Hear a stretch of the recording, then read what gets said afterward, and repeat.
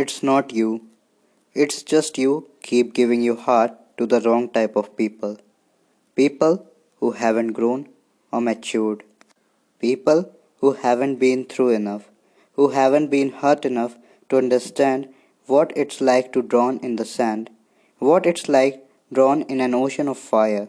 So it's not you. Although they will make you think it is. But it's not. Believe me, it's not. It's just some people have a way of pulling your heart.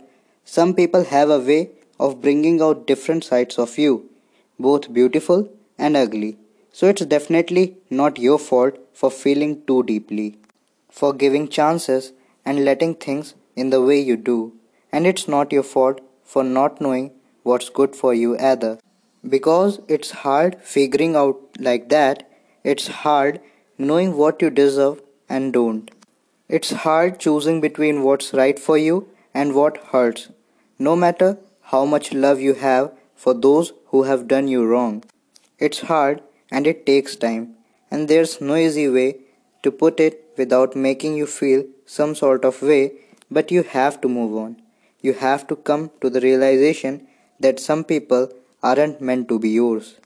No matter how much history you have together, and no matter how much time you have put into them, you have to let go sometimes and understand that maybe it's not you because you have done all that you can.